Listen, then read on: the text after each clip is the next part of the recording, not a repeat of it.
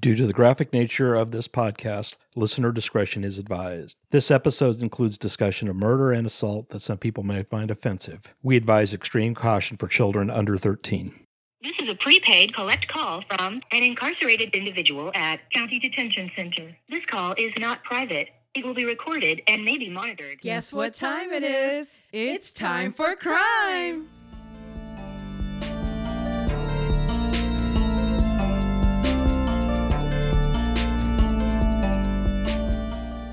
This is our welcome back episode, and we'll be discussing our why we talk about true crime. We hope to answer the following questions. What show impacted you the most as a child? What's your favorite conspiracy or true crime case? And why do you like true crime? So listen in and find out more. But for now, try not to end up on an episode, unless you're a guest.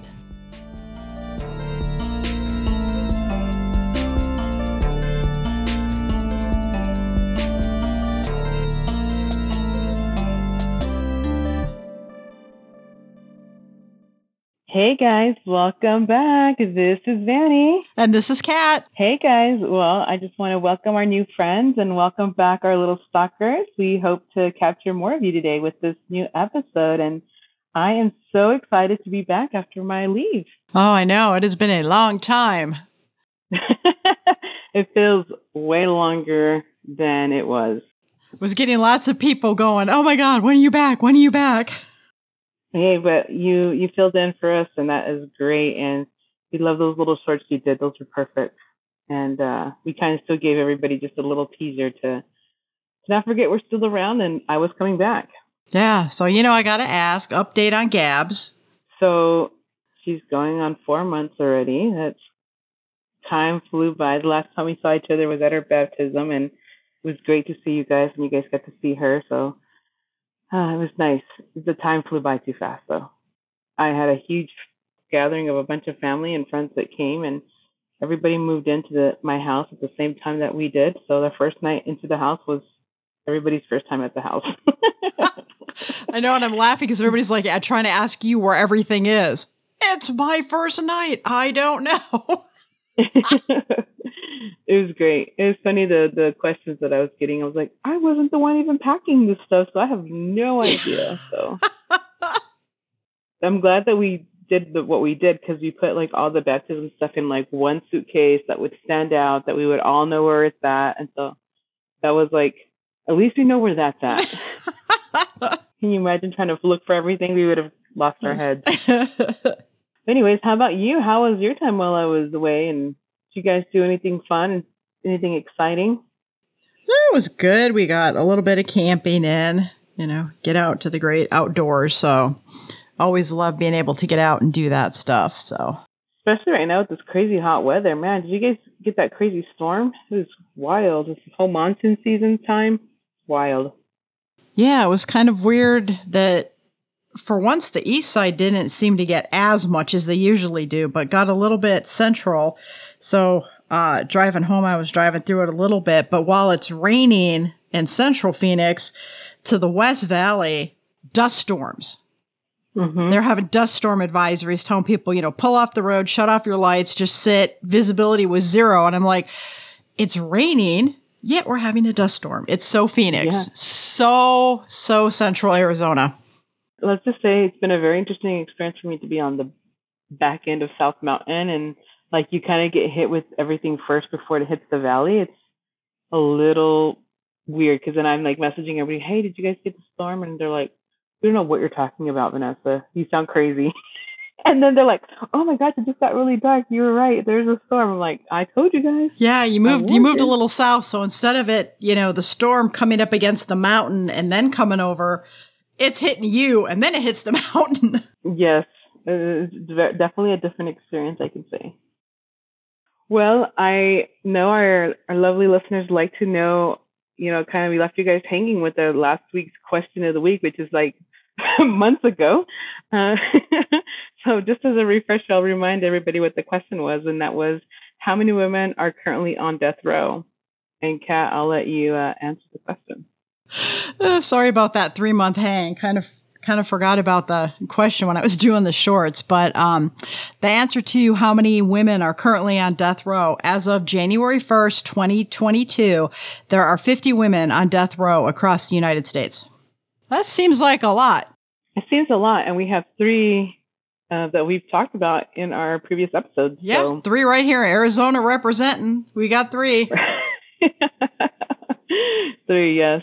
3 major ones. So we have an exciting episode for you guys this time around. And we thought that coming back, we'd share a little more about, you guys seem to love our personality, love our, trivias, love our interaction and our engagement. And I thought, what about we share a little reason to, why do we do what we do? How did we end up in this place? And do our spouses sleep with one eye open at night? I think they do.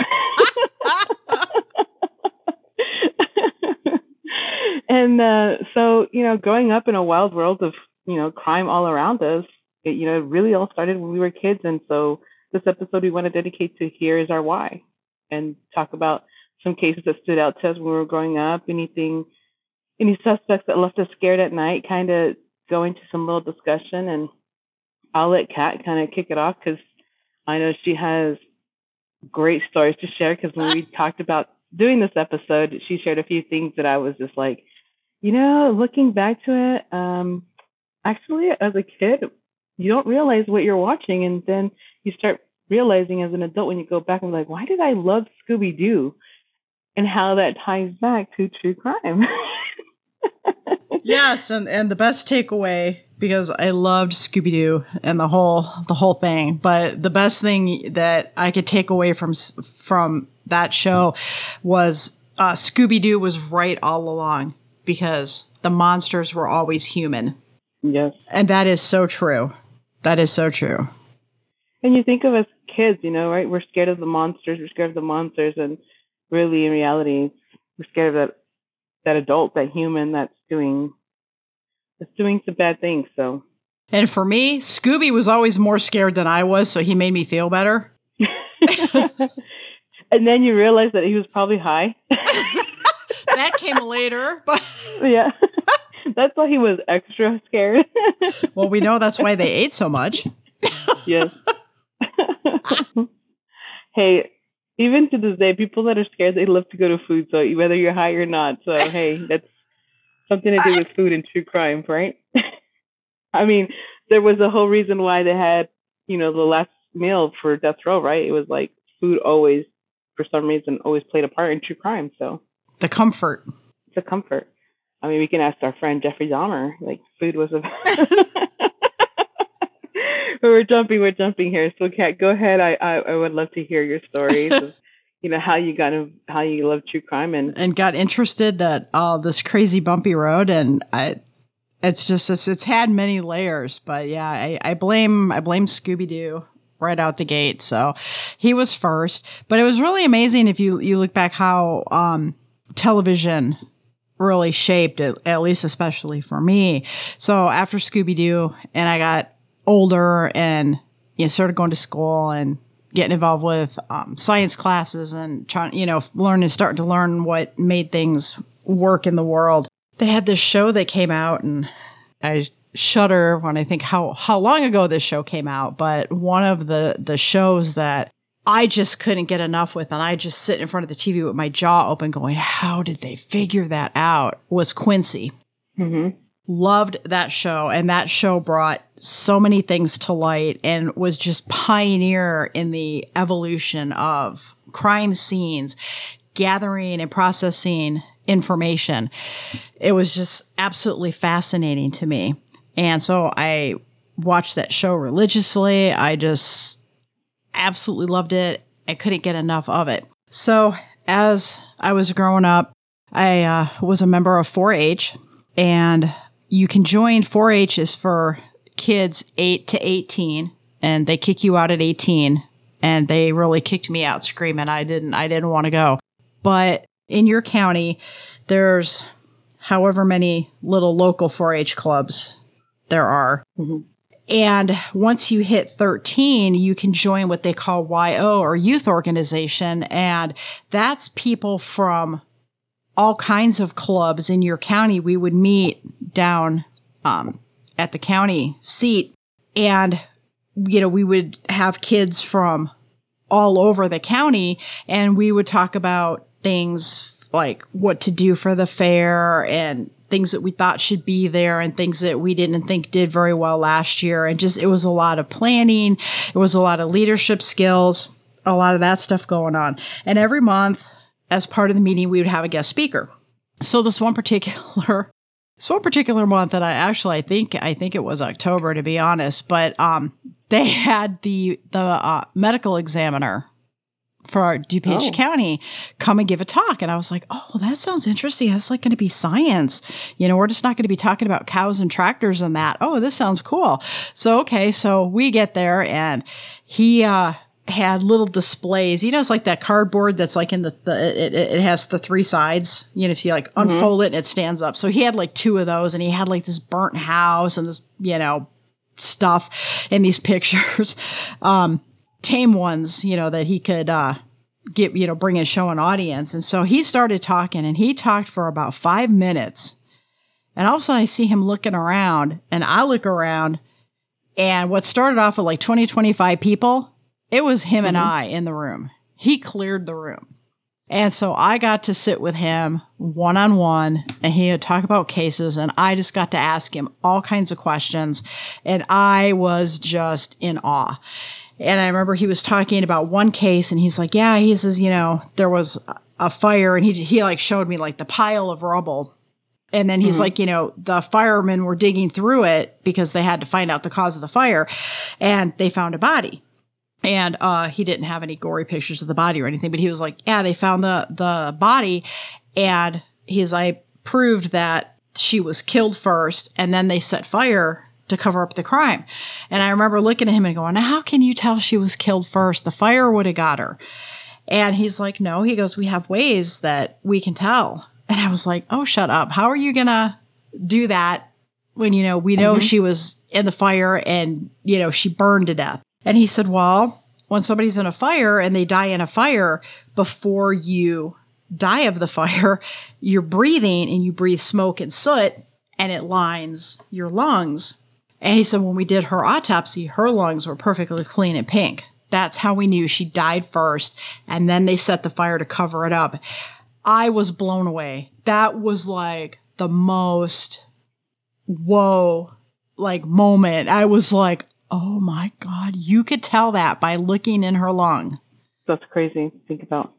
And so, I wound up going into nursing, and I just had always had a passion for forensics, anything that had to do with that. And that's why I got involved with the whole death investigation and all that stuff, because I just fell in love with it. I'm fascinated by how all that works. So it's all the fault of a cartoon Great Dane. Gonna hold Scooby personally responsible. So yeah, that was the wow moment. I was gonna say, not just Scooby-Doo, like think about The Adventures of Tintin, Batman. I was putting a list together, some of these things of what other cartoons, like Spawn, Darkwing Duck. Like those are things that we grew up watching as kids. At Inspector Gadget. Just to have a little, because we're going to kind of go into suspects in a bit after I share my why. Like as a kid, I want to just kind of do a confession on one of the first suspects that, how women fall in love with serial killers or like criminals, and like they send all these love letters, and like some of them even offer like to get married to them. I never thought I was one of those women, right? Like I never saw myself to be like, oh, I'm obsessed with Ted Bundy, I'm going to write him letters, like like the stories that you hear.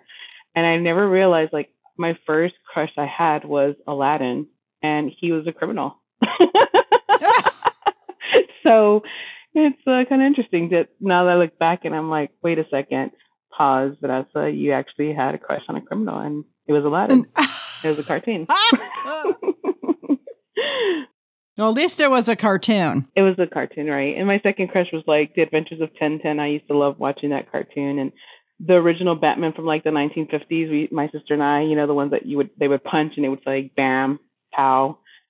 I had a crush on Robin. So like, it was like the weirdest things as kids that you watched and didn't realize that it was actually true crime. So for me, like I grew up around Roswell, New Mexico. So my parents live outside of Roswell, New Mexico. So we kind of grew up around conspiracies and like true crime stuff. Like I probably really didn't realize how much I was really into true crime. I watched a lot of, series and episodes, but my mom always introduced us to like horror films that had a lot of true crime stuff. Of course, most horror films are. But I never will forget the day that my mom and I were watching some episode on TV that was like they were doing an autopsy, and back then they didn't really show everything, but they would kind of like blur things out that you could see enough to like your imagination would go wild. And we were eating like these burritos, and my dad walks in and was like so disgusted that he's like, how could you eat and watch something like this being done to a human? And we were like, they were doing an autopsy to figure out like, how did this person die? Kind of like in your scenario, like it was the details of it. But, we grew up, I grew up on a ranch. And so my dad did a lot of like killing of the animals. Like we thought they were our pets. Well, no, you didn't get attached to animals. So we learned how to like cut up animals and see the inside. So that was always a fascination. Not that I wanted to be a serial killer because, you find serial killers doing those things. It was just a fascination of the human body that brought the whole forensic idea of, and how I ended up in healthcare was really funny because as a kid, I used to always say I wanted to be a lawyer because I wanted to fight for, like the safety of children or kids or find these serial killers and go to the whole process of law and understand law. How I ended up in healthcare was just that fascination of human body of, how they would, the forensic side of things. And so that's kind of how I pretty much was involved in true crime since I was a kid. And I didn't realize the impact that it was making and the decisions that we like make as a career until later on. Yeah, I have to say this was like a slow evolution. It wasn't like I watched an episode of Scooby-Doo and decided to springboard off on this crazy life. It was a culmination. It was an interest, and it just grew as it went along. And it's kind of fun to look back and go, really? Scooby started it all? Mm-hmm. Aladdin started it all? Yeah, oh God, Batman really did impact my life. Oh my God, Adam West.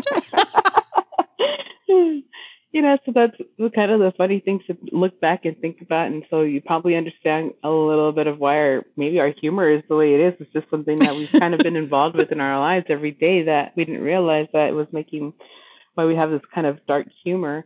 But I think one of the bigger cases that really impacted me as a kid, and, I wasn't around in the great 70s when all the serial killers were around, so those didn't really impact me as much. And I actually, talking about old cases and stuff, I didn't really know much about John Wayne Gacy besides he was Pogo the Clown. And I have to share with you guys a little later what I thought he did as a crime. And when I found out, like literally recently, what he actually did, my whole mind just went like, boom. But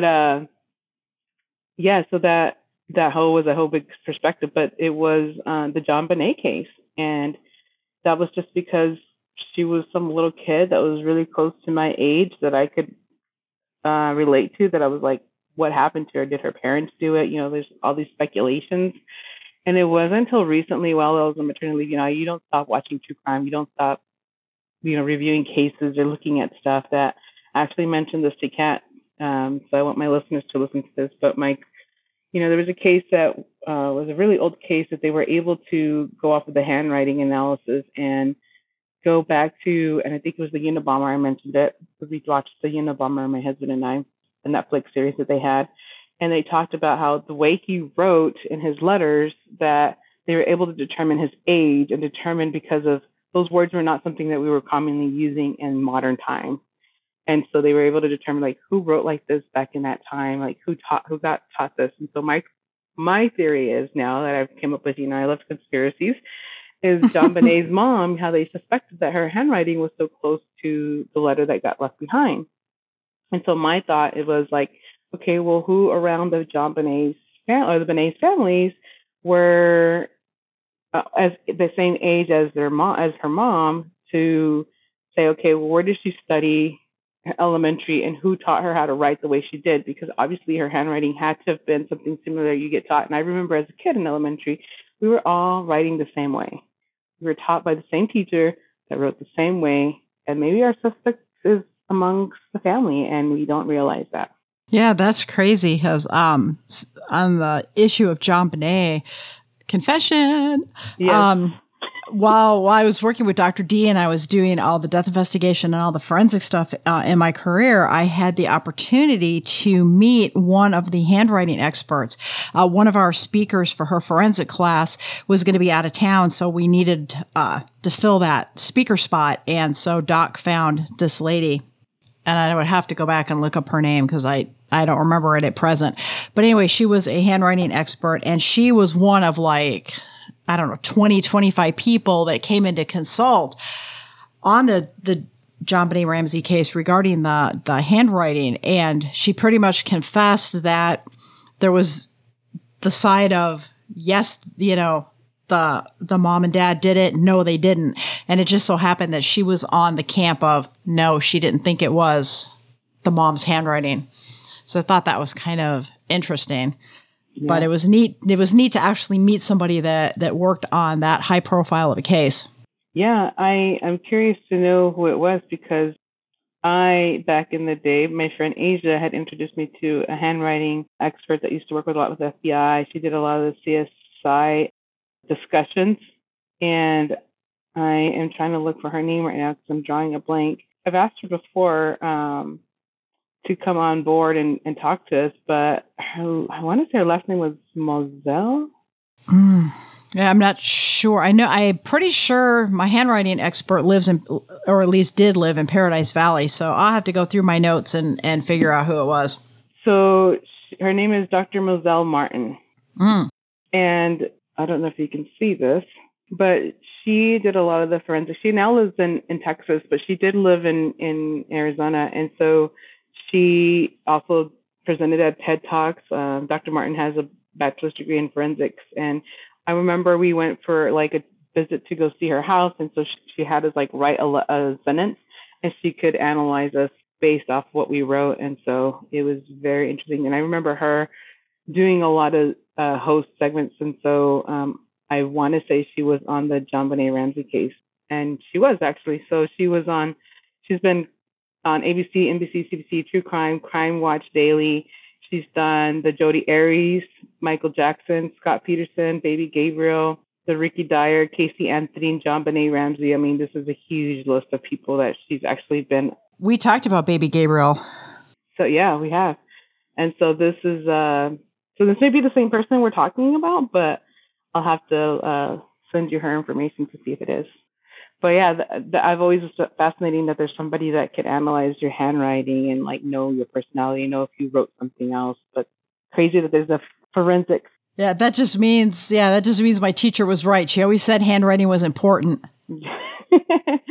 Yeah, which is interesting. If you look back at my signatures, has changed so many times. I don't know if you could ever go back to my original signature. I could even do that. So it's changed after all the years. Even my handwriting is completely different now. It's just chicken scratches. It looks like a doctor's. I can't even make out sometimes my notes. Oh, I know. Yeah, that was one of the bigger cases was that. And also in the 90s, something that was really huge was alien stuff, right? And it always tied back to Roswell. So the conspiracy stuff always stuck around, where I always seem to have a fascination with just the true crime part of it, of what happened, but also the conspiracy side of the true crime of some of these cases, for example, that it was possibly JonBenét's mom. How that was it became a conspiracy, or that JonBenét happens to be Katy Perry. Now that's a weird conspiracy that has come out in life now. So it's very interesting to look at those conspiracies. But other suspects, you hear about the Ted Bundys, you hear about John Wayne Gacy, and so I want to mention the John Wayne Gacy case. So when I was growing up, my idea of John Wayne Gacy was that he was a clown and that he went around and looked like a pedophile, and he was kidnapping kids and killing them. And so that was the story in my mind for the longest time, that I ever thought that that's what he did. When I watched the confessions tapes that were recorded for John Wayne Gacy, the new episode series that came out for on Netflix, and they talk about him, the attorney that represented John Wayne Gacy, and how he was actually a huge influencer in the Democratic Party, how he was a big influence in the Chicago area, and how like people just wouldn't have believed that he did these things, and how many bodies they found under his house. Like, that was like a mind-blowing case for me, because it was like, don't listen to a case that you've probably heard from a third party, like the telephone game, right? You heard it from a third party, or you heard it from somebody that they said something, and you go on your whole life thinking that that's what the case happened. In reality, it was not like that at all.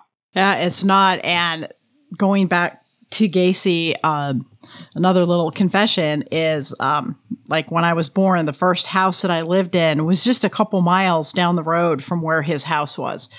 It was plenty before he was there, but yeah, the first house I lived in as a baby was just a few miles down the road from Pogo's place. It's a little freaky. Yeah, and he was heavily into Chicago politics. Everybody thought he was a stand-up guy. His name, his mom loved John Wayne, and that's what she named him, John Wayne. She loved him. But yeah, he was a little cuckoo for Cocoa Puffs. And I remember as a kid, when you're starting to hear about this, I'm thinking, man, this guy was ingenious. You know, he put the bodies in the base. Who would find him there? And then, of course, my mind jumped to, if anybody out there, some of our older listeners are familiar with the play Arsenic and Old Lace. If you've never seen Arsenic and Old Lace, you need to see it, especially the film version with Cary Grant. He is absolutely phenomenal in that, and Peter Lorre guest stars in that as well. But it's just the story of these two little widow women who are lonely, and they invite these men over, and they give them elderberry wine, and they poison them because they think they're helping them because they're alone and they have nothing to look forward to in life. And then they live with the cousin who's mentally ill, and he thinks he's Teddy Roosevelt. And so they will kill the person, put him in the window seat. And when they have time, Teddy will take them down to Panama and bury them in the canal. And so here now it's like, here's John Wayne Gacy. I'm like, here's a real person burying people in the basement. And I'm thinking, did he watch that movie? Oh, where did he get that idea from? You know, as a kid, it was like, wow. I'm like, you know, it's going to take a minute for people to find bodies under your house, you know, and it did, because the first time the cops ever came by, they smelled something, but they couldn't figure it out. And the neighbors were complaining. But then my other confession is one of the times I was at Perryville, I was working, and an inmate came up to get her weekly meds. And, you know, she showed me her ID, and I'm digging out her meds, and I handed it to her, and I was like, okay, yeah, here you go. And she's like, yeah, thanks. I go, hey, are you okay? And you sound like you're a little down. And she goes, yeah, thanks. It's just not a really good day for me. And I'm like, well, I'm sorry. Is it a particular anniversary or something, you know, going on? And she goes, yeah. She goes, my brother was killed. And I said, oh, I'm really, really sorry. That's just not good. You know, I said, let us know if, you know, you need to talk to anybody or if there's anything we can do. She goes, yeah, it's just a dark day. She goes, yeah, my brother was one of Gacy's victims. I was like, what? I would have to see the list, and I can't remember her name, but she told me her brother's name, and I went and I looked it up, and it was like, damn, he was like one of the middle victims. He was in the middle of the pack. And I was like, oh my God. Now that you're saying that, from this Netflix series, they actually talked about that they were able to solve through DNA 2 of the 5 victims that they could not identify, that they found their bodies. So they recently found one in 2017, and then one in this past, like, I think it was in January or February, they figured out. But there's 3 bodies that they've yet to find out who they are.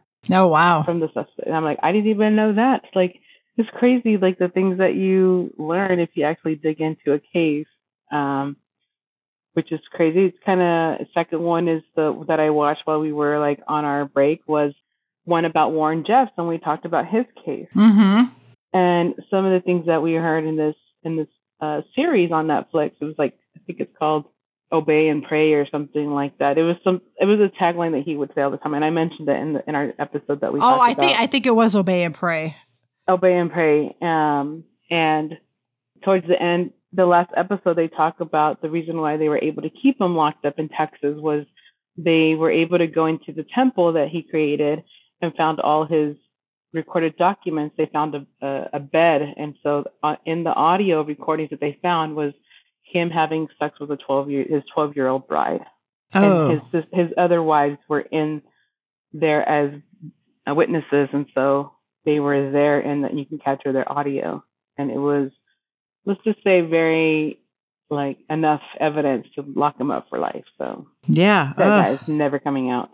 So they found other recordings and pictures of him having sex with a 15-year-old, 12-year-old. Like it was pretty crazy. Yeah. Well, yay, Texas. Yeah. So that's another like kind of a Netflix series. If you guys are interested in the Warren Jeffs, if we left you guys tingling for more knowledge on that case, that's definitely a series to go watch.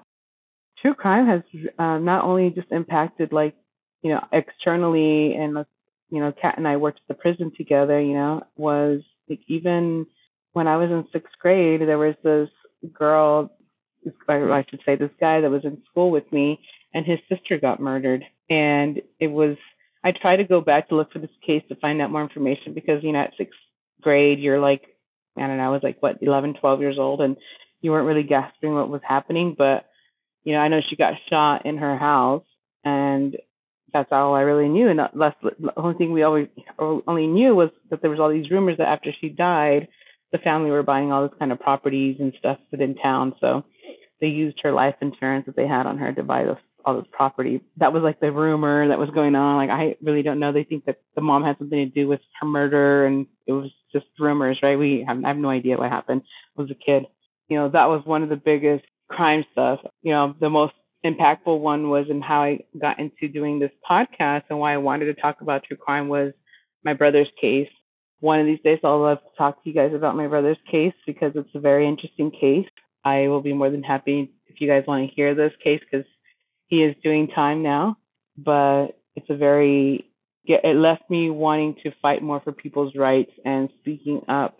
And, you know, there is you look at things completely different when you go through something like true crime. And that's why I always mention the comments. I make these comments when we talk about a case, like how does this impact the family after they've been locked up? How does it impact not just the victims, but the families? And you carry this with you for the rest of your life. Yeah, there's always more than one victim. Right. You know, and both sides lose. Yes. Never ending conversation when it comes to true crime. And I think that's what's fascinating. You know, it leaves you go with the action of what happened, but then also the mental aspect of it. Yeah, exactly.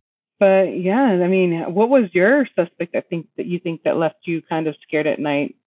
Kat, I wanted to hear what was the biggest case that you think left you. I mean, we kind of dug into John Wayne Gacy. Yeah, he was kind of the first one. It's usually the first one that really leaves you kind of like, wow. You know, then I wind up working at prison, and I'm like, I'm standing shoulder to shoulder with these people. Mm-hmm. You know, and sometimes they were more horrific than what you expect, and sometimes they were a lot more normal than you expect. Yeah, I think that was the scariest part about working in the prison system was that the fact that they acted normal, like it was just a normal day every day. I mean, you look at somebody like Loretta Greer, and she was like so off the hook crazy. But then you look at somebody like our Porter Newcomb, and you're like, how did you get here? Right. You know, obviously we know, but how did you get here? You know, you can't even believe this would be the same person that committed the crime. You know, but again, you know, drugs, you know, same thing with, you know, Gail Zeistrel. It was like high on meth when it happened. Once you meet her sober, you're like, she's awesome. She's funny. Mm-hmm.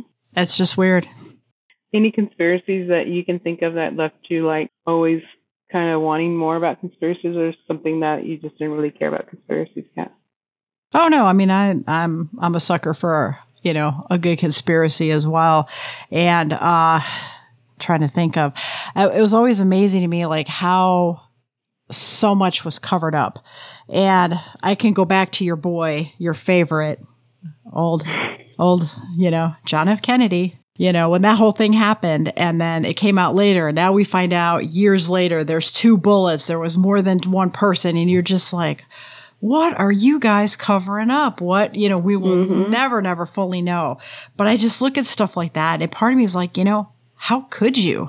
Right. How could you? There was 2 shooters. You set up some guy who probably never even pulled the trigger. Well, it's like the conspiracy about Area 51. Like, that was such a hidden thing for the longest time. And then the government finally said, like, late 90s, oh, yeah, by the way, we do have Area 51.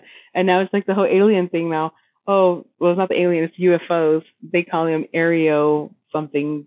It's basically UFOs. Okay, guys, it's UFOs. I don't care what they name it. It's UFOs.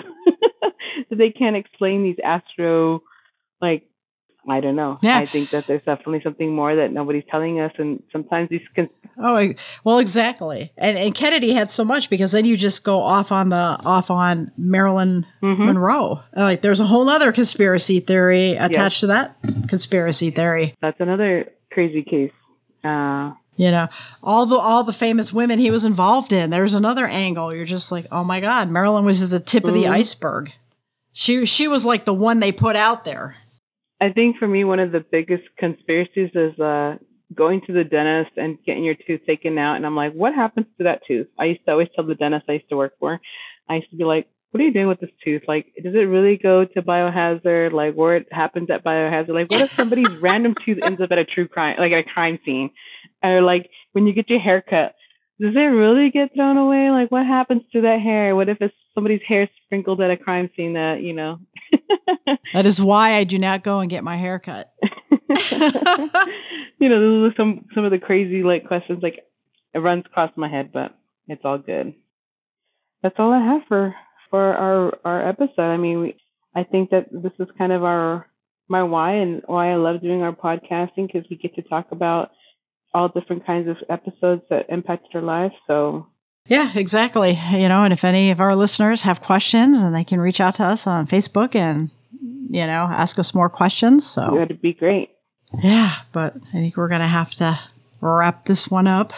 Get busy with the next one. Yeah, so we're excited. So before we leave you guys, do you have a question for the week? Who was the eyeball killer? This is a very interesting case we just heard about. So who was the eyeball killer?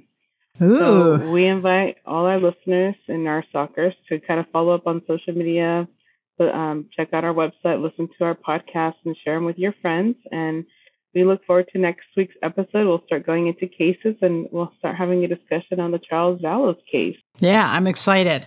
I want to deep dive into him and what was going on with him. Absolutely. So we look forward to catching you guys next week, and I'm glad to be back. Oh, about time. Glad to have you back. We were missing you. Absolutely. It was good to be back, and I look forward to keeping all our stalkers happy. Yeah. All right. Wow. Thank you, everyone. We appreciate you. Yes. Thank you for hanging with us, because I know we were gone for a minute. Absolutely. So thank you. We appreciate it. And we'll catch you guys next week. You guys take care and be safe out there.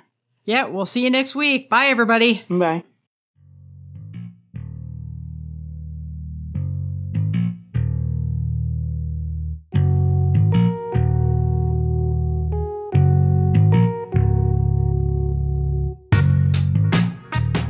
Time for Crime is a podcast about true crime, prison life, and the opinions from the people who've worked on the inside.